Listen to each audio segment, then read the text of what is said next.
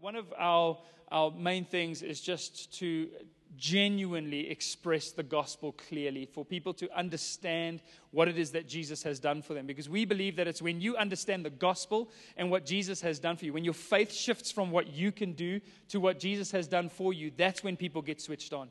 And we want to see people come alive. We want to see people get switched on to the calling that God has for their lives. Even yesterday, as we were talking with our team, we were saying we want to move you from just coming to church on a Sunday or coming to a Connect group and doing a job. We don't want this to be a job. We want this to be you stepping into the calling that God has for your life. And that's why we do the courses. That's why we take people through things that are sometimes a little bit more in depth, because we want to make solid disciples that can bear weight in the kingdom and that can see great things done. Come on, how many of you are saying, I want to be used by God? I want to go forward. I want God to use my life in whatever area He's gifted me in to actually make a difference. And so one of the things we've been doing as a church, if you're visiting with us today, is that we've been going through the Gospel of John. We started our church going through the book of Acts, which was an incredible journey for us as a young church, a bunch of flawed, imperfect people, to say, hey, God used flawed, imperfect people before to pretty much change the world, so He's still doing that. And now we're going through the Gospel of John because we love how John clearly shows us who Jesus is and what it is that Jesus came to do for us. And he unfolds this picture after picture after picture, interaction after interaction, story after story, sermon after sermon. As Jesus goes about, he is constantly reiterating and showing us Jesus from different angles, seeing things from different angles and different perspectives, but seeing the same Jesus and just how. And that's why you have, when you look at in scriptures, it says that in heaven, all the elders and the angels and everything that's around the throne in heaven, every single time they look at God, they start worshiping all over again. The elders fall down on the floor and they throw their crowns before Jesus, and they all cry out continuously, holy, holy, holy is the Lord God Almighty. And they just sing out worship to Him, because it's like every time they look, they're hit by just another angle and just overwhelmed again by how good He is. And that's what I felt like going through the Gospel of John with all of you. I don't know how you've perceived it and how you've experienced it, but for me, every single time we just see another angle of Jesus, all I want to do is just commit my life to Him all over again. I just want to worship Him. I just want to serve Him, because I keep seeing how good God is and who we have as a Savior and what it is that Jesus has done for us. So last week I shared a message called When Jesus Shows Up Late. And I spoke about how it says that Jesus loved, it's from John 11, how Jesus loved Lazarus and Martha and Mary, that family. And because He loved them, when He heard that Lazarus was sick, He delayed. It says Jesus loved them, so He delayed 2 more days. And what I spoke about is how sometimes God, even though He's given a promise, before that He said, this is not unto death, but even though He's given a promise, sometimes He delays because He's doing something so rich, so expensive in our hearts and in our lives. He's actually causing us to be changed. He's causing us to trust in Him in a brand new way. And He says to Martha at the end, I told you that if you believe, would you not see my glory?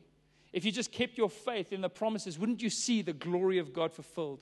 He wants us to trust Him to a greater measure. And so Jesus steps up to the tomb of Lazarus and He calls him forth. Lazarus had been dead for 4 days, and he raises Lazarus. Lazarus is raised from the dead. That was awesome. Okay, so He raises Lazarus from the dead, and He says, unbind him, loose him, and let him go. And that's what we believe God has done for us. Our hearts were those tombs, those stone-cold tombs with a stone laid against it, and we were worried about the stench on the inside of our hearts. And Jesus steps up and He says, did I not tell you that if you believed, you would see my glory? Take that stone away, roll it away, open up your heart. And then He calls forth life from within us. He calls us back to life. He essentially raises us from the death that we were living in. And we are able to then walk with God, but sometimes we feel like we're still wrapped up in a little bit of that death. We still struggle with things. And Jesus, the process of sanctification is He is unbinding us from the things that hold us back. He wants us to run free. He wants us to live out the new life that He has given us. And so that's kind of where we left the story last Sunday. And so I'm going to go to John chapter number 12 today. If you have your Bibles here, you can just open up with me in John 12 and verse 1. If you have your phones, you can just scroll over there right now. John 12 and verse 1. I'm going to read the first 8 verses. And this is kind of, it flows, the reason why I gave a recap from last week is because it flows directly out of John 11 and everything that we dealt with last week. So in John 12 verse 1, it says, 6 days before the Passover. So the Passover is coming up again. And it says, Jesus therefore came to Bethany where Lazarus was, whom Jesus had raised from the dead. Whenever it was time for the Passover or there was a feast in Jerusalem, Jesus would come to Jerusalem for the feast, but he wouldn't go stay at a motel. He wouldn't go stay, somewhere in the city. He would go and stay with friends. Jesus loved this family, and it was very close to Jerusalem. He could walk to Jerusalem, and so he would come and stay with his family. So it's time for the Passover, and Jesus goes and stays with his friends. He goes to where Lazarus was, whom Jesus had raised from the dead. It says in verse 2, so they gave a dinner for him there. Martha served, and Lazarus was one of those reclining with him at the table. Mary therefore took a pound of expensive ointment made from pure nard and anointed the feet of Jesus and wiped his feet with her hair. The house was filled with the fragrance of the perfume. But Judas Iscariot, one of his disciples, he who was about to betray him, said, why was this ointment not sold for 300 denarii and given to the poor? He said this not because he cared about the poor, but because he was a thief. And having charge of the money bag, he used to help himself to what was put into it. Jesus said, leave her alone so that she may keep it for the day of my burial. For the poor you always have with you, but you do not always have me. I'm going to go into the scripture a little bit and take out a few things that happens when we know the worth of Jesus. I'm going to share a message with you entitled, To Know His Worth. And we're going to look at the worth of Jesus and what happens when we genuinely recognize his worth in our lives. Let's go ahead and pray, and we'll get into this. Father, we thank you so much this morning that, Father, that you are causing us to know your worth in increasing measure, Lord God, that you are speaking to us, that you're opening up our hearts, that you're opening up our minds, that you're breaking off preconceived ideas, Father, that you're helping us overcome our small-mindedness sometimes, God, and our lack of faith, God, and we only do it by your grace. Father, this morning we just pray that you would enlarge our perspective of who you are and what you have done for us, Lord God, and that we would be activated through all of that, Father God, to spend more time with you, to love you more, to know how much you love us, and to live lives that are filled with worship and gratitude, Lord. We just thank you so much this morning that you are speaking, that you are changing hearts, and that you're doing what only you can do. And we give you all the glory for that. In Jesus' name, amen. Amen. So I remember a while back, my wife was given a watch. I don't know if anybody's ever given you something, and especially if it's out of the blue. You know, somebody came up to my wife and they said, hey, they were thinking about her. She had recently lost some of her jewelry, and they said, we've been thinking about you, and here's a watch that we would like to give you. And we took this watch. It was kind of in a makeshift little box because they had lost the box. And so we looked at this watch and we were like, wow, it looks pretty nice. And she was kind of wearing it, but kind of flippant about the whole thing. You know, it's like, oh, it's not a bad watch. It looks pretty cool. It goes with most of my things. And so she would wear it every day, all around, whatever, and sometimes take it off. And we're like, oh, you forgot your watch there or whatever. And a while later, we were like, let's actually find out what kind of watch this is and how much it was. So we were in a mall, and we walked past a jewelry store, and we said, hey, can you tell us what this watch is worth? And the people were going, wow, this is an incredible watch. This is such a nice watch, and it's a Swiss move, and it's all these kinds of things. And they're like, we value it. We sell it for roughly 20,000 rand. And we were like, what? Lock that thing in the safe. Like, we've just been using it all around. Like, that is way more valuable than we thought that it was when we first got it. And what I realized is that in our lives, salvation is very much like that. You sometimes, you get saved, you hear the story about what Jesus has done for you, and you respond. God speaks to your heart, you respond, you go, wow, it's so awesome. It's so awesome what Jesus has done.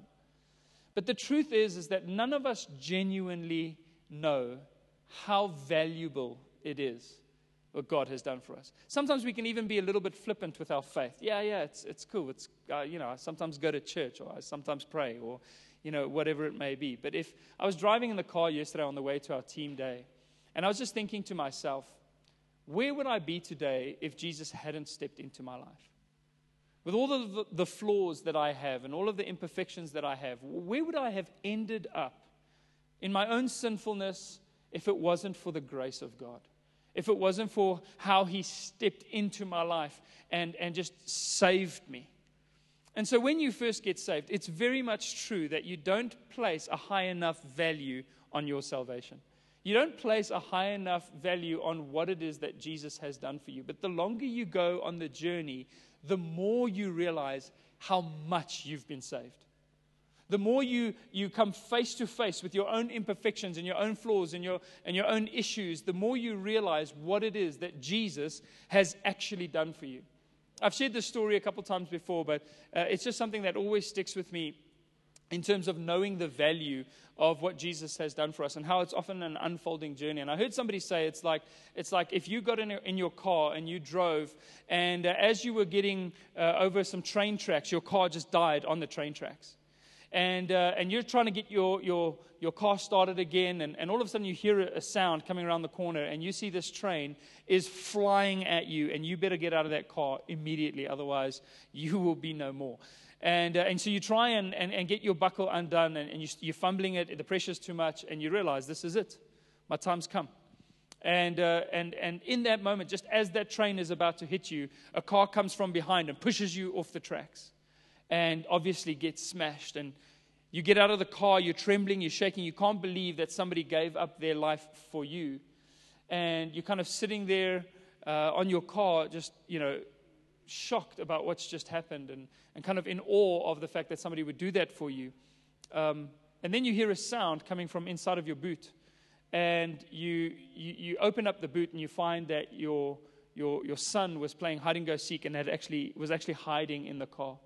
And what this analogy was saying was that in the beginning, we're like, I can't believe somebody saved me. But over time, you realize how much you were saved, how much value was actually in that act of salvation and what Jesus did for you on the cross. And so it's often an unfolding journey for us to find out, not just from, hey, yeah, I'm a Christian now, or hey, yeah, God forgave my sins, but to know how much we genuinely need Jesus. I'm telling you now, I need Jesus more today than I did the day I got saved. God is calling me to walk in more and more faithfulness day by day by day. I need to depend on His grace more and more, not less and less. You never graduate from the grace of God. You need it in increasing measure every single day that this journey goes forward. And the more you are aware, and so sometimes being disappointed in your own self is one of the most valuable things that can happen to you.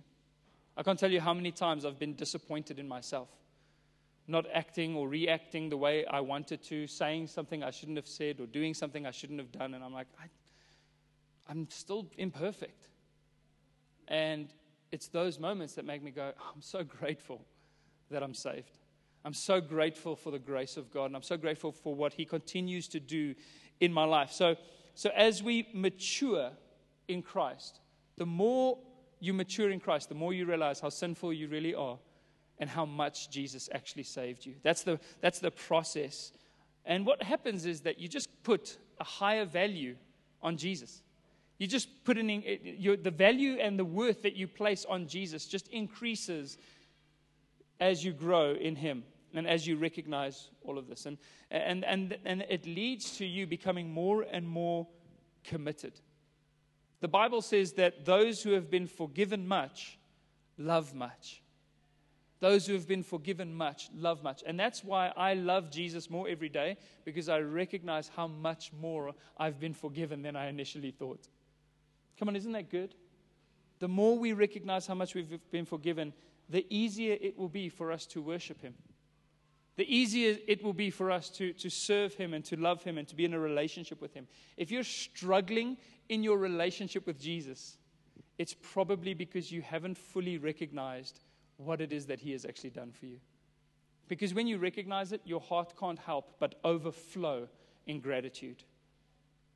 You can't help but overflow. When we found out what the worth was of the watch that had been given to my wife, before she was like, hey, thanks. Thanks so much. I needed a watch and it's great. Afterwards, we went back to that lady. We were like, thank you. We didn't know, but thank you. We can't believe that you actually did this for us. So it increases your gratitude. Some of us as humans, if we're just honest for a moment, we struggle to genuinely worship. We struggle to genuinely give our lives to God. We struggle to genuinely serve Him and be joyful about it.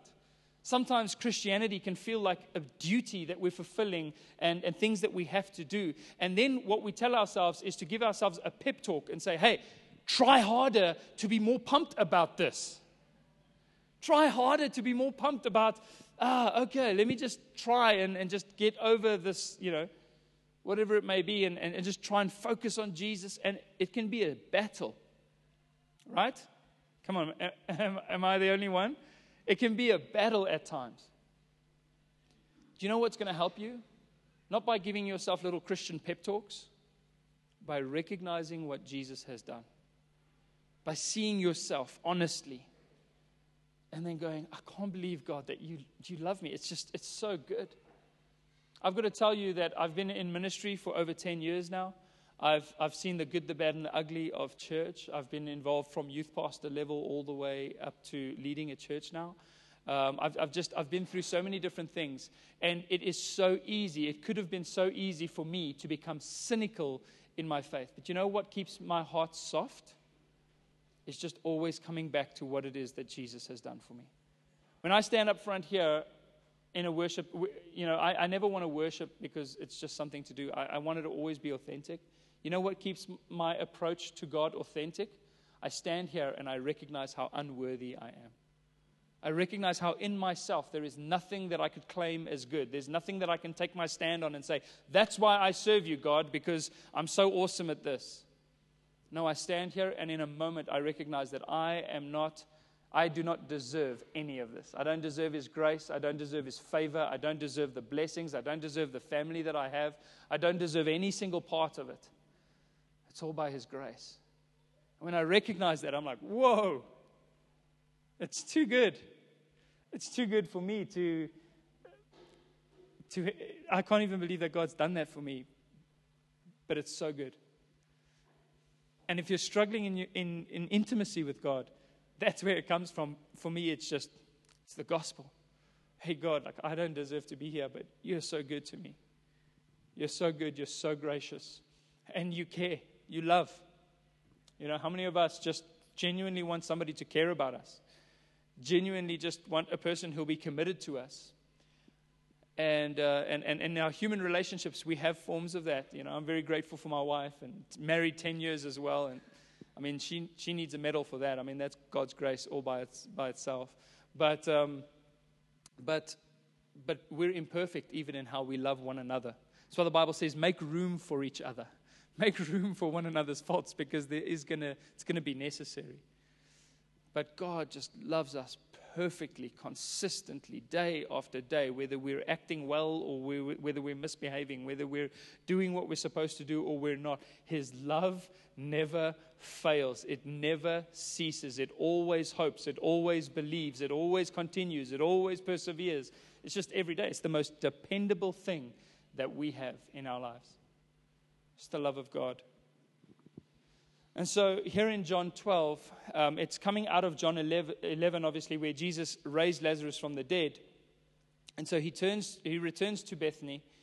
By the way, the word Beth in Hebrew means house. And this word put together in Hebrew means the house of the poor. Bethany means the house of the poor. And I love that when Jesus is coming up to Jerusalem, He comes to the house of the poor. He stays in the house of the poor. And that's exactly the thing. He comes to stay with us, even though spiritually we were all impoverished without Jesus. He comes and stays with us in our imperfection, in our poverty, in our lack, in all of the things that we don't have. He stays with us. He stays in the house of the poor. In verse 2, it says, so they gave a dinner for Him there. They gave a dinner for Jesus because he came. And that term there that it says, so they gave a dinner for him. I'm just going to read the rest of that verse. It says, I think we do have it up on the screen. We can put verse 2 and 3. There we go. It says, so they gave a dinner for him there.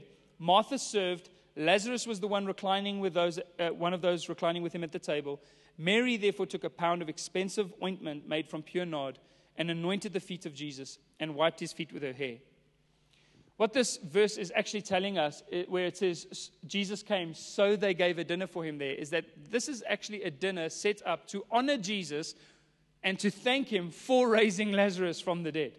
This is not just they decided to have dinner because Jesus came over. That when they heard that Jesus was coming, they said, we've got to do something to thank him. This is that response. Worship really is a response to recognizing that God has raised you from the dead.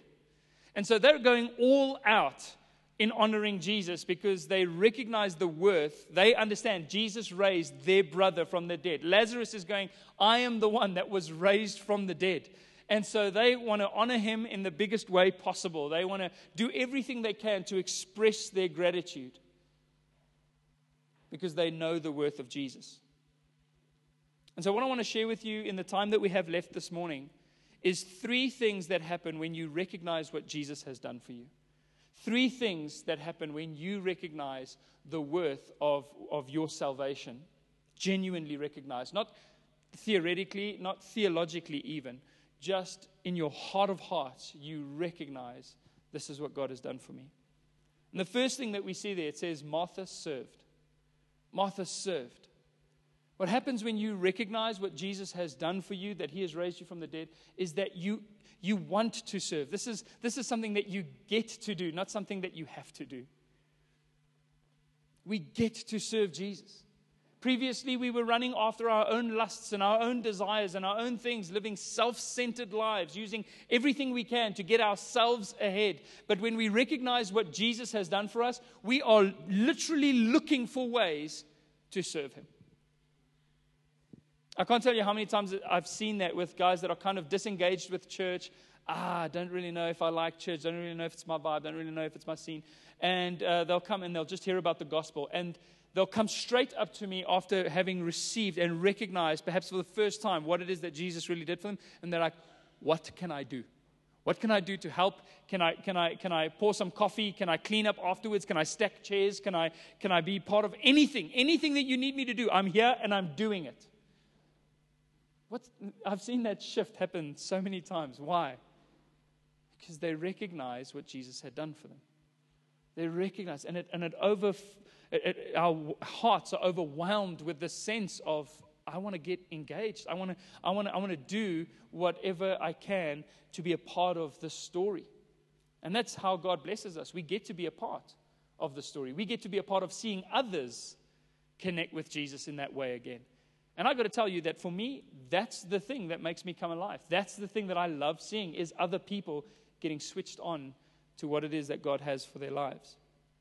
So Martha expressed her gratitude by serving Jesus. I remember once when my wife and we lived in a complex that was quite small, and we were very close to our neighbors, not because we wanted to be, but because you couldn't help it. If they're kind of talking in their house, we can kind of hear it, and if you stand in the garden, you can see them. Hey, it's almost like living in one house. It's just a tiny wall that helps us feel better, and so the lady that lived next door to us, to put it nicely, she was sometimes a bit difficult. And so my wife and I were just thinking about ways that we can just try and bridge that kind of harshness, that very antagonistic. And so the one day for Christmas, my wife loves to bake, and she just baked like a box of cookies. And we wrote a little card, and we said, hey, we just wanted to share some love with you this Christmas, and whatever. We just took the box of biscuits over to them. It's like, hey, it's Christmas. Here's some biscuits. We just, a little card, whatever. And I remember her husband in that moment being like, oh, he couldn't believe that we gave him, it's just biscuits, but he couldn't believe that somebody came and gave him something just out of their own free will with no strings attached. And he was literally going like, like looking around, what can I give you? What can I? And he's like, come into my garage. And he's like, do you do fishing? Do you do fishing? And he's like, I have lures, man. I have all of these lures. So he shows me all these lures that he has on the wall. He was quite an avid fisherman. And he's like, oh, this lure. And I'm just like, awesome, man. I'll have that lure. I do some fishing. Thank you so much. I was like, so he just felt like out of a response. It wasn't a forced thing. Nobody told him to give me a lure. I didn't even know if I would ever use that lure, you know. But he just recognized, man, somebody shared love with me. It inspires something in us to go, I want to respond. I want to respond by giving something of myself.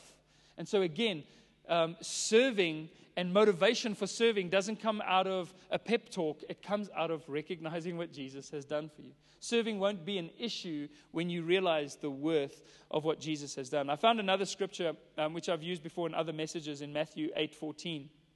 It kind of shows the same thing, where Jesus comes into Peter's house, and it says in Matthew 8:14, it says, and when Jesus entered Peter's house, he saw his mother-in-law lying sick with a fever.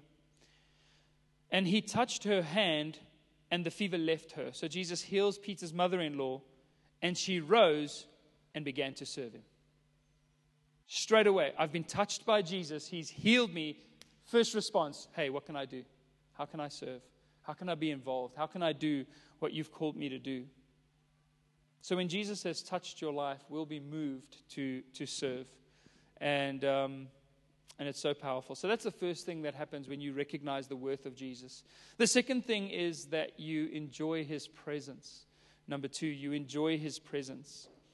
We see there that Lazarus, the one who was raised from the dead, it says, is one of those reclining at the table with Jesus. And the word reclining, really, you know, what it really means is it means to lean back in a kind of a relaxed. Essentially, if it was today, it would be like Lazarus is one of those hanging out with Jesus at the table. He's parked off. He's chilled out. He's just, in other words, it's not a formal thing. It's not, hey, I'm here with Jesus because he's here and now we need to honor him and that's the right thing to do. And, you know, always put God first. And you know, I was taught in Sunday school that you put God first and then you put your family and then your work. And so we've just got to make sure that we, you know, honor the Sabbath and 6 days a man works. And that's how people sometimes approach their Christianity. It's like, it's this rigid thing.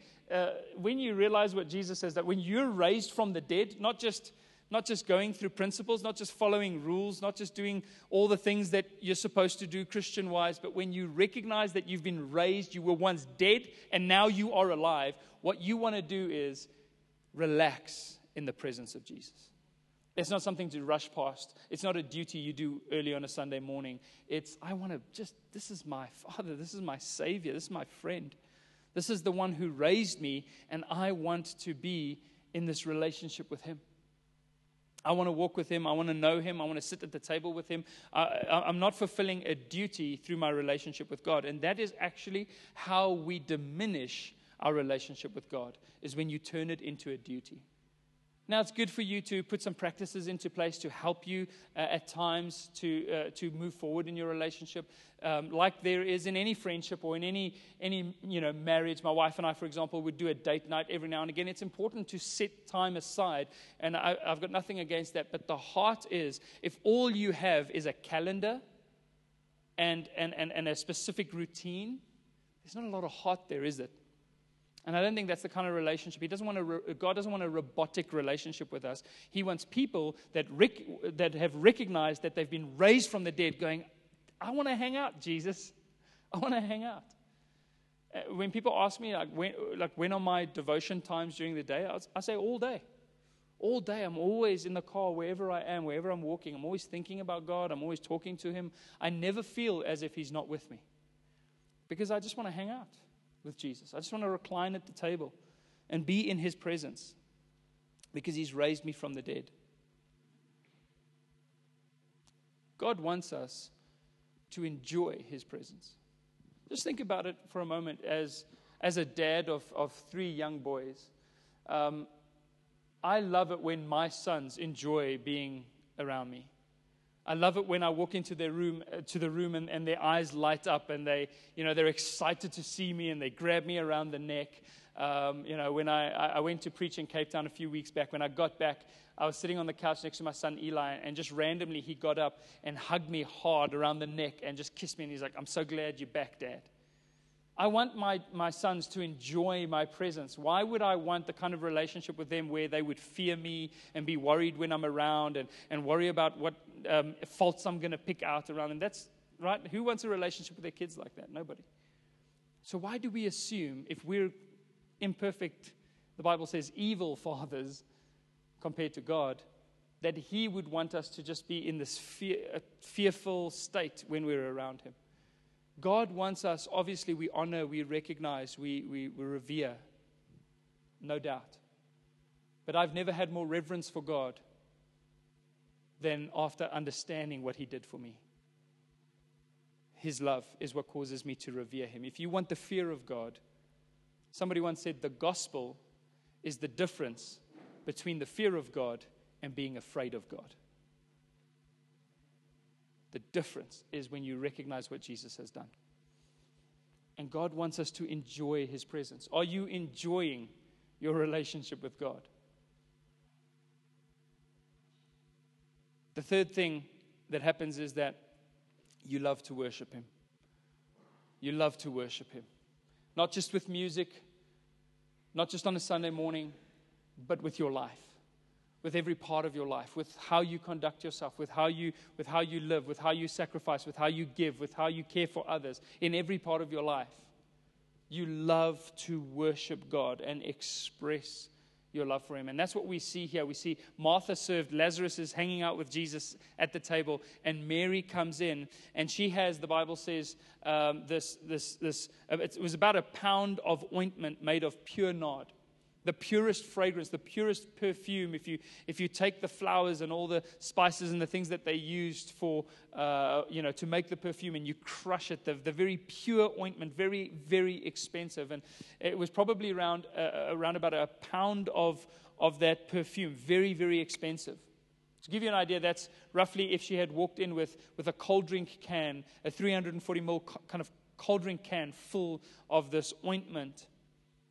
And she opens up this expensive bottle, and she pours that ointment out over Jesus' feet. She pours that ointment out over Jesus' feet. I love the fact that in order to make perfume, it has to be crushed. And it's in our lives when we recognize our own brokenness, and we recognize what God has done, what expensive thing He has done in the midst of our brokenness. We just want to pour it out in gratitude towards Him. We pour it out on His feet, and she takes her own hair and wipes His feet.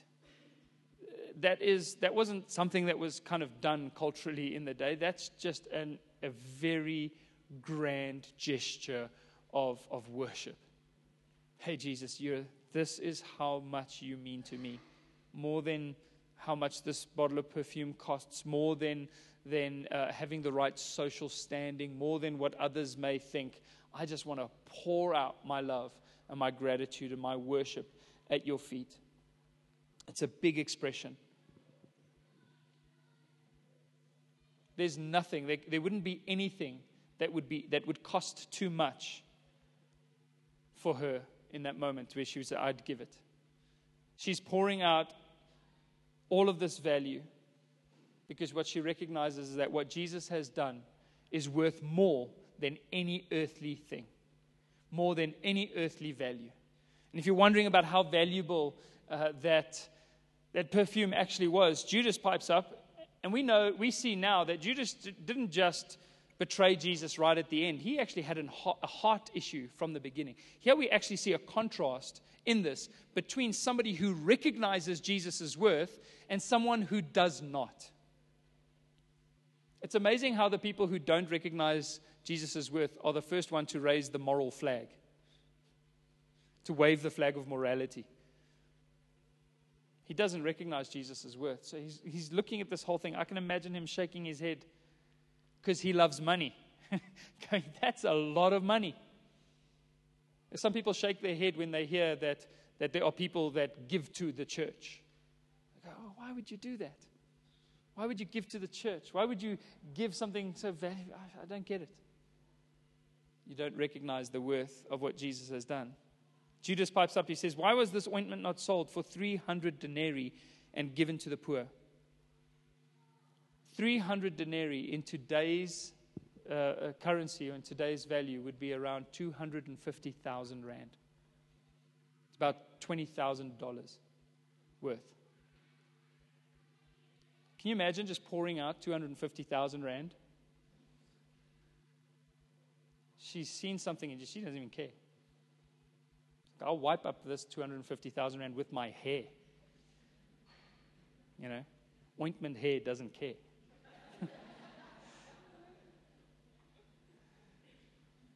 That's what she poured out. Do you know how much Judas sold Jesus out for, betrayed Jesus for? Those 30 pieces of silver was worth roughly 10,000 rand, about $600. That's the worth he placed on Jesus. He betrayed him for 10 grand.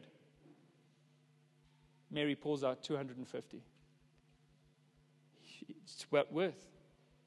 Do you recognize the worth of Jesus? The Bible tells us that Jesus didn't say this because he cared about the poor, but because he was a thief.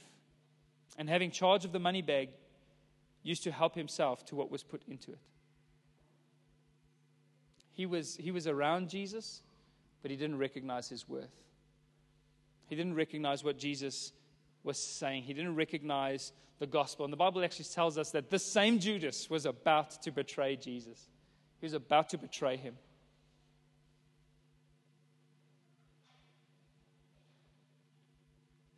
I was thinking about the conversation between Judas and the Pharisees. Like, how much do you think we need to give him in order to get him to betray his Lord and, this Messiah that he walks with and he's been discipled by for 3 years? And they must have gone like, geez, I don't know, guys, maybe like 100,000. I don't know. I mean, surely we got to make this guy a little bit rich if he's going to betray Jesus. And they must have gone up to him. There must have been a negotiation like, hey, Judas, we're asking you, man, will you betray Jesus? Will you sell him out? How much would you want for him? And he's like, how's about 10 grand? And they must have gone, this is a bargain. We're getting Jesus at a bargain. They're like, no problem. We'll pay you the money. The deal is done. And that's the difference between those who recognize what Jesus has done and those who don't. In John 12, verse 7, Jesus recognizes what Judas is saying. Jesus knows what's going on in Judas's heart. And so what he says is, he's saying, don't influence Mary with your lack of value, with your worldly thinking, with your corrupt mind. So he responds in verse 7, he says, leave her alone, that she may keep it for the day of my burial. For the poor you always have with you, but you do not always have me. And what he's saying is, don't corrupt the value that Mary has placed on my life. Because what the devil will want to do in your life, the same thing he tried to do here with Mary, is he will try to get you to diminish the value of Jesus' day of burial. He'll get you to diminish the value of what Jesus did for you on the cross.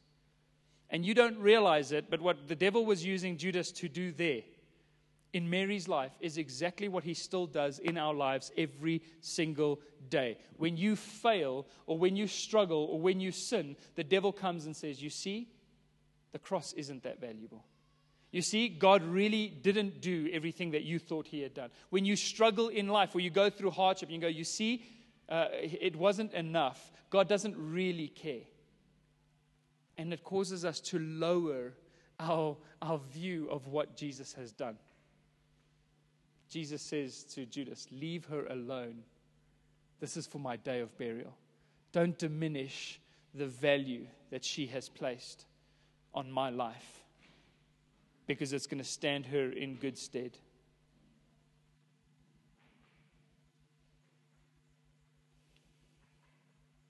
That pure nard that was poured out are those flowers that are crushed, that releases that beautiful fragrance. It says there that the whole house was filled with that fragrance.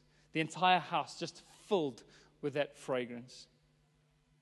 Isaiah 53 verse 5, we're almost done, says, but he was pierced, this is speaking about Jesus, for our transgressions. He was crushed for our iniquities. Upon him was the chastisement that brought us peace, and with his wounds we are healed. He was crushed for our iniquities. You see, through Jesus, God released the fragrance of his love. Through Jesus, God released the fragrance of his grace. And if you were in that house, experiencing that moment of worship, what we do when we worship God is we release that same fragrance. The whole house, even those that have diminished the worth of Jesus, their nostrils are filled with the aroma of God's grace. I remember Robert Capon saying that grace is this relentless marching band that constantly hounds all the non-celebrants in the world until they finally come out and dance, and the older brothers unstop their ears. That's what grace is. It's just this party. It's just this celebration. It's just this worship that continually goes on and on and on until all those who aren't celebrating are like, okay, let's go dance with them. The older brothers unplug their ears. I want to actually hear what this is about. And when we go into this world and we understand, that's the key, what Jesus has done for us, and we begin to live lives of worship, we are diffusing the fragrance of God. We're a part of that party. We're a part of that celebration. And people in the world, all the non-celebrants, cannot ignore it. They either have to reject it outright or look a little bit deeper, but they can't be impartial any longer. They can't sit on the fence any longer. And so Jesus was crushed. And even in our lives, when we're crushed, oftentimes through that, God releases that fragrance. The way we serve, the way we fellowship, the way we worship Jesus speaks so powerfully to our world about what our God has done for us. In 2 Corinthians 2 verse 15 it says, but thanks be to God, who in Christ always leads us in triumphal procession, the victory procession. There's that procession going through the streets. And through us spreads the fragrance of the knowledge of him everywhere. The fragrance of the knowledge of him. God spreads it everywhere through us. For we are the aroma of Christ to God amongst those who are being saved and amongst those who are perishing in that house. Those that believe in Jesus, those that have diminished the value of the cross, we are the aroma of God in Christ to all of those people. And they cannot but help to smell what it is that God has done, to experience what it is that God has done. So when you know the worth of your salvation, when you know what God has done for you in your life, when you recognize how sinful you are and how gracious God is and how he is still constantly, daily working in you, it will be reflected through your life. There will be a fragrance that is diffused through your life. Many people come to church, and many of those people are still serving themselves. And I sometimes still do, and I have many times. But the more we see Jesus, the more we recognize his worth, the more we grow in our understanding of our salvation, the more we'll start serving him wholeheartedly, fellowshipping with him with ease and with joy, and worshiping him passionately. If you want to grow in your relationship with God, keep your eyes fixed on the cross and ask God to help you understand the worth of what he's done for you. Amen? Let's go ahead and pray.